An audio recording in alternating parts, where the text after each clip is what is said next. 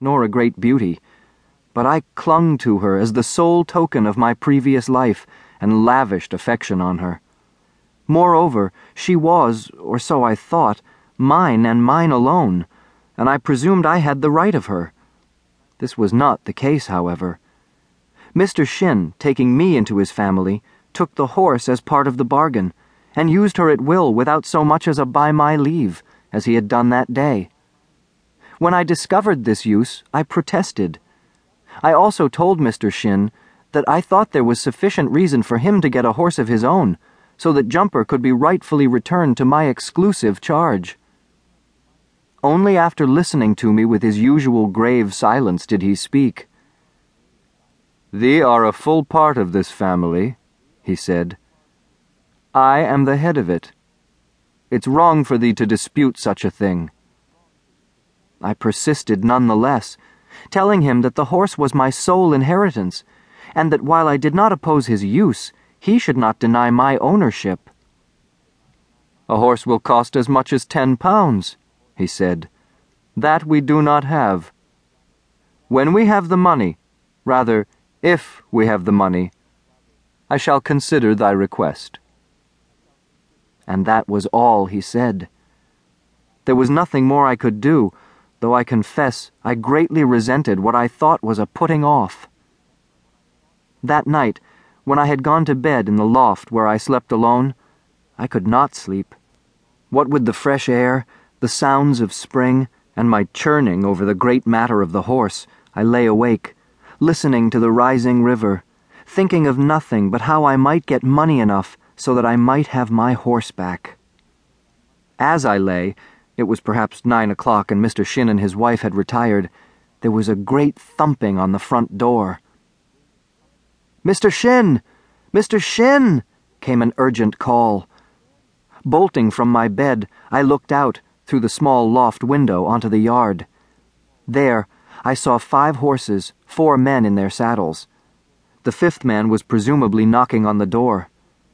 2 of the riders I recognized, Isaac Waterford and Richard Paul, who carried a bright torch.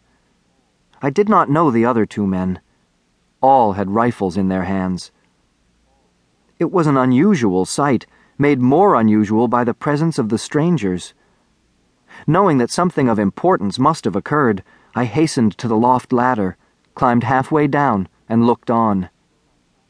Mr. Shin, slowly tucking his blouse into his breeches, opened the door to a greatly excited Nathaniel Dempsey, a man I knew from the township.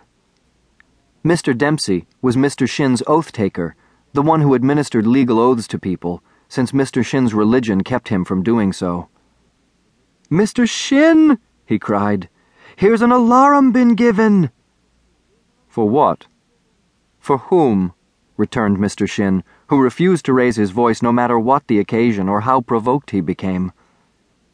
"A gentleman's come, Mr. Shin, a Mr. John Tolliver from Trenton, telling us about his escaped bondsmen. 2 escaped bondsmen. He thinks they may cross the river hereabouts." Escaped bondsmen. It happened from time to time, and we were bound to know of it, because Mr. Shin lived so close to the river, which those who escaped often tried to cross. More important, as Justice of the Peace, Mr. Shin was obliged to know and render all assistance.